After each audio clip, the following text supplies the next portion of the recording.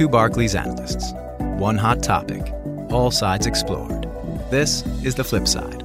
The Flip Side is a podcast series featuring lively debate between two Barclays research analysts, taking opposing viewpoints on timely topics of importance to economies and businesses around the globe. Welcome to this episode of The Flip Side. I'm Jeff Meli, the head of research at Barclays. I'm joined today by Ryan Preclaw, who's our head of investment sciences, one of the teams focused on integrating modern data methods and alternative data into our investment research. Thanks for joining me, Ryan. Thanks for having me, Jeff. Today, we're going to talk about the latest fervor that's gripped the stock market, the wild swings in some individual securities by retail investors who are loosely coordinated on social media platforms like Reddit. The obvious stock that gets attention here is GameStop, and that has been one of the most volatile and highest profile names affected. But there are more investments that have experienced some wild swings associated with this phenomenon. AMC, BlackBerry, and it's even been tied to big moves in the price of silver and Dogecoin.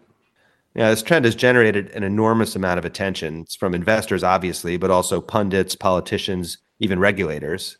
Now, originally, the focus was on what was happening, particularly as the prices of a few stocks were rising very rapidly. But I'm actually more interested in any longer-term implications from this experience.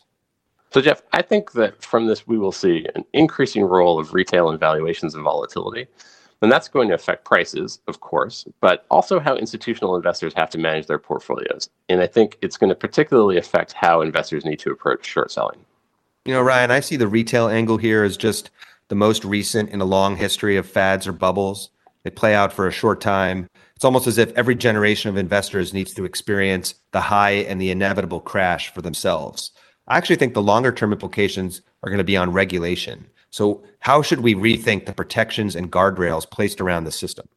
So before we get into the debate, I think it's worth briefly reviewing what's happened. So GameStop is a company that mostly sells video games at brick and mortar stores. It's been under operating pressure for a long time, and that pressure accelerated during COVID.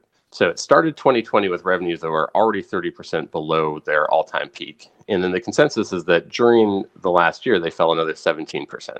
Now, because of those operating challenges, it was heavily shorted. And around the middle of January, GameStop added 3 new board members that were recommended by an activist shareholder. The stock price immediately started making these huge jumps, really going up every day. And the stock went from $18 to $350 in only a couple of days. You know, the activist pressure was potentially going to drive a transition into e-commerce, which of course could be a path to reimagine what was formerly a brick and mortar business. And just to be clear, when you were talking about hedge funds being short a stock, that means that they make money when the price goes down and they lose money when the price goes up. That's right. Now, as it started rising, the stock also became a top focus in social media discussions about stocks and the stock market. Now, particularly on the Wall Street Bets channel on Reddit. Some of the members of that group had already pitched the fact that the stock was heavily shorted as an opportunity. So they started buying, both outright and via options, in order to leverage their positions. The stock started rising quickly. Then that fed on itself as it drew first more investors in, and then because it started to force some of the short sellers to cover their positions, which means they started buying too to close out those shorts. Right, but after a pretty fierce rally, it's now fallen a good chunk of the way back towards its original price. You know, Ryan, to me, this is really an old story. It's one we've seen in various forms throughout history, albeit this one has some modern twists like the role of social media. So you get some hype on a particular investment.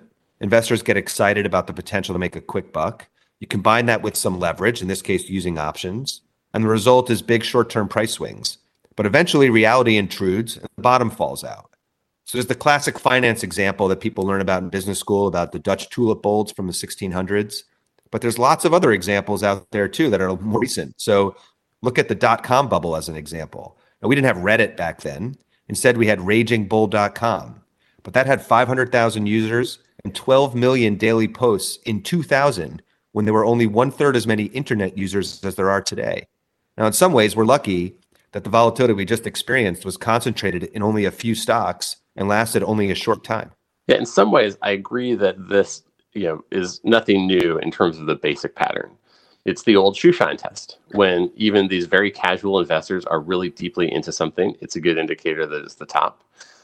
It's just that in the past, all of that enthusiasm used to travel over the phone and through personal conversations. They just weren't out there on the internet for us to count. So you think this is much ado about nothing? Well, not quite. So this particular trade might be starting to fade away, but we've actually seen the influence of Wall Street bets on Reddit well before this particular GameStop example. Now, it wasn't quite as eye-popping, but the financial media was writing about it nearly a year ago. And as a result of GameStop, we've seen a huge increase in participation on at least that particular forum. Participation has grown more than exponentially. They've added something like 4 million users just in January after starting this year with only 2 million users. So I think this could become a recurring theme. We get stocks, commodities, any other form of investment gets hit with this spotlight, and suddenly volatility spikes and fundamentals get put to the side. I suspect that a lot of the interest in this was because there's just not that much else to do in the current environment. Our spend trends analysis of UK payments using Barclays credit and debit card data shows pretty clearly that payments into brokerage accounts go up during lockdowns. But I think the interest will fade once everyone realizes that the bubble inevitably pops. So the whole world saw the rise and the fall of the stocks under question here. It became too public, wasn't in the background like it was early in 2020. And I feel like for retail investors, it'll be fool me once, shame on you, fool me twice, shame on me. Well, Jeff, I think to start with, you might be a little too optimistic about how quickly people can learn these lessons and how generally they're going to, expand something that they learn here to other experiences. And I also think you're defining the role of retail a little too narrowly. So as you know, our strategy team under Manish Deshpande has done a lot of work studying the rising influence of retail investors. Retail was big net buyers of 2020's biggest winners, and that includes the big mega cap tech stocks and e-commerce names. They're also a huge force and growing force in options. So they're now buying options in big enough size to influence the market directly. And that is also having spillover influence on regular equity prices of the underlying securities. Ryan, it's a good point that the valuation of some of the high-flying stocks, big mega cap names, may be influenced by a larger presence of retail investors. Now, of course, we don't know the counterfactual. Maybe the current prices are the quote unquote right prices. We don't really know. But I also think there's a big difference between suggesting that some stocks are a little bit overvalued because of some particular source of demand versus generating over 100% returns a day, multiple days in a row, and then having the prices collapse just as quickly.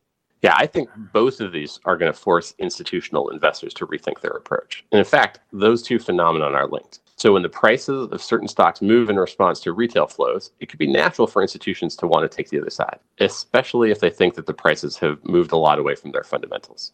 Yeah, well, that was definitely behind a lot of the short positioning that we saw in GameStop. Yeah, but what social media facilitates is a form of coordination amongst those small investors. And that, I think, is what's new to this episode. It really changes the risk associated with taking the other side of that retail trade. Yeah, I guess you're referring to a short squeeze. So since retail investors are typically long stocks, the other side of the position is to be short, like we said the hedge funds were in some of these high-flying names.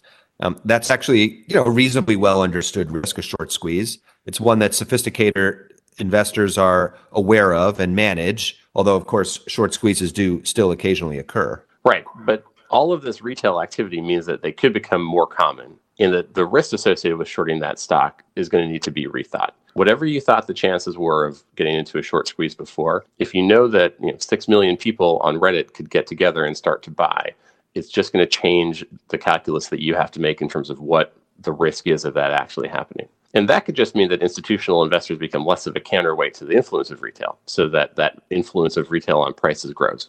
Yeah, well, that's one possibility, Ryan. I guess another is that sophisticated investors start mining the social media feeds for information about the next trendy stock. So we've already seen interest in our approach to scraping these feeds, where we use some of the modern techniques like natural language processing to see how trends are evolving. Yeah, now I'm sure that's true, and I'm sure there are people out there doing it. On the other hand, we've actually found it's pretty hard to get ahead of these trends, at least from what we can see so far. You do see them happening very clearly in real time.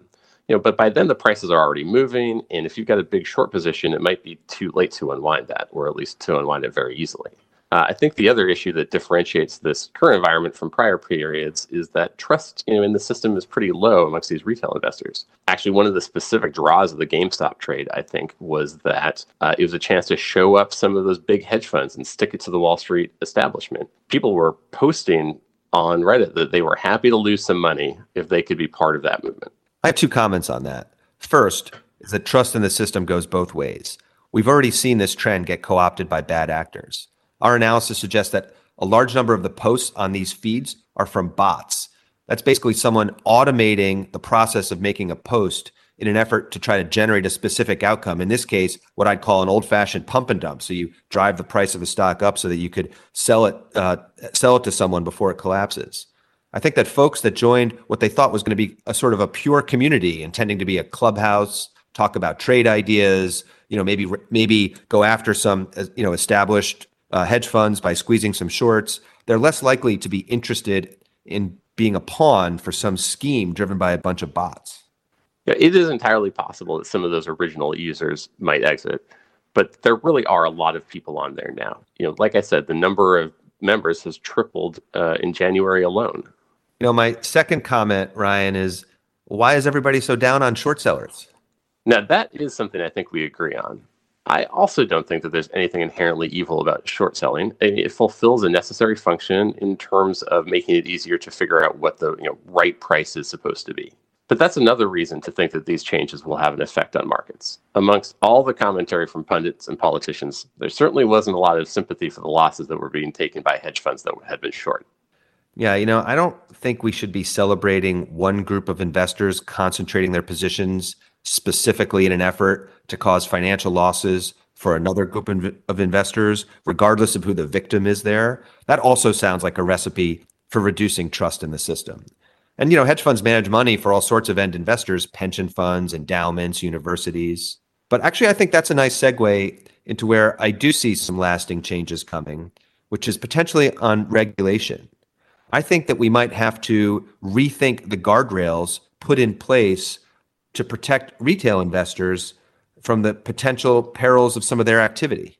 Yeah, that is interesting because I would say that the initial comments were the exact opposite. There was a pretty serious blowback when a few of those brokerages restricted trades. It was from users, it was from politicians, it was from pundits in the media. And it turns out that all of those restrictions were really due to costs that brokerages were incurring, mostly from collateral calls associated with those trades. So a lot of the commentary, or at least a lot of the early commentary about the restrictions being some sort of pro-Wall Street conspiracy, seem in retrospect like they were a bit too wild compared to what turned out to be sort of a boring technical reality. It is true, Ryan, that the initial push was pressure to allow more of these trades and not to restrict them. But I take the view that this whole episode just set up the retail investors who joined the party too late to lose serious money. So sure, early on in the process, it may have squeezed some hedge funds out of the market, and their losses were the gains for some of these early adopters in this trend. But at some point, the price of GameStop got over $480. That wasn't hedge funds buying it at that point. That was almost surely other retail investors. They have now lost something like 70 to 80% of their money, depending on the latest prices. That's no joke. Investing isn't really supposed to be a parlor game, and regulators actually have a stake in ensuring that the markets play their appropriate function. I'm a little confused why the sort of populist impulse, which you were hearing from both sides of the aisle, by the way, was to effectively cheer the lemmings on while they charged off the cliff. This may have started as a David and Goliath story, but that's not where it ended. And in the end, the losses are really coming now from other retail investors who joined too late. Right. And Jeff, some of that may just be the timing of the kinds of comments that we're talking about, because I can tell you that looking at the posts on Reddit's Wall Street Bets forum now, there are certainly lots of people on there talking about the big losses that they incurred when they bought at the wrong time and then now seeing the price fall down. I do think that there's still a risk here for regulators that it's going to end up looking like they've ridden to the rescue of Wall Street. And I think that goes along with the trust issues that we were talking about earlier. You could have a hard time convincing people that you are saving them from themselves. Look, on the one hand, people should be able to buy or sell whatever stocks they want. And I do think that's an important principle. I think the focus really should be on the use of leveraged instruments and sophisticated investment strategies. So, for example, in this instance, we think options played a big role in the run-up. Options obviously give you the potential for very high returns if things work out. They can also generate excessively large losses if they don't. And we've seen leverage used inappropriately by unsophisticated households in the past. So, for example, during the housing crisis, we think that highly structured mortgages that had a lot of embedded leverage led to some folks losing their homes. And arguably, they didn't understand all of the structural leverage that they were taking on when they took out those mortgages in the first place. Right.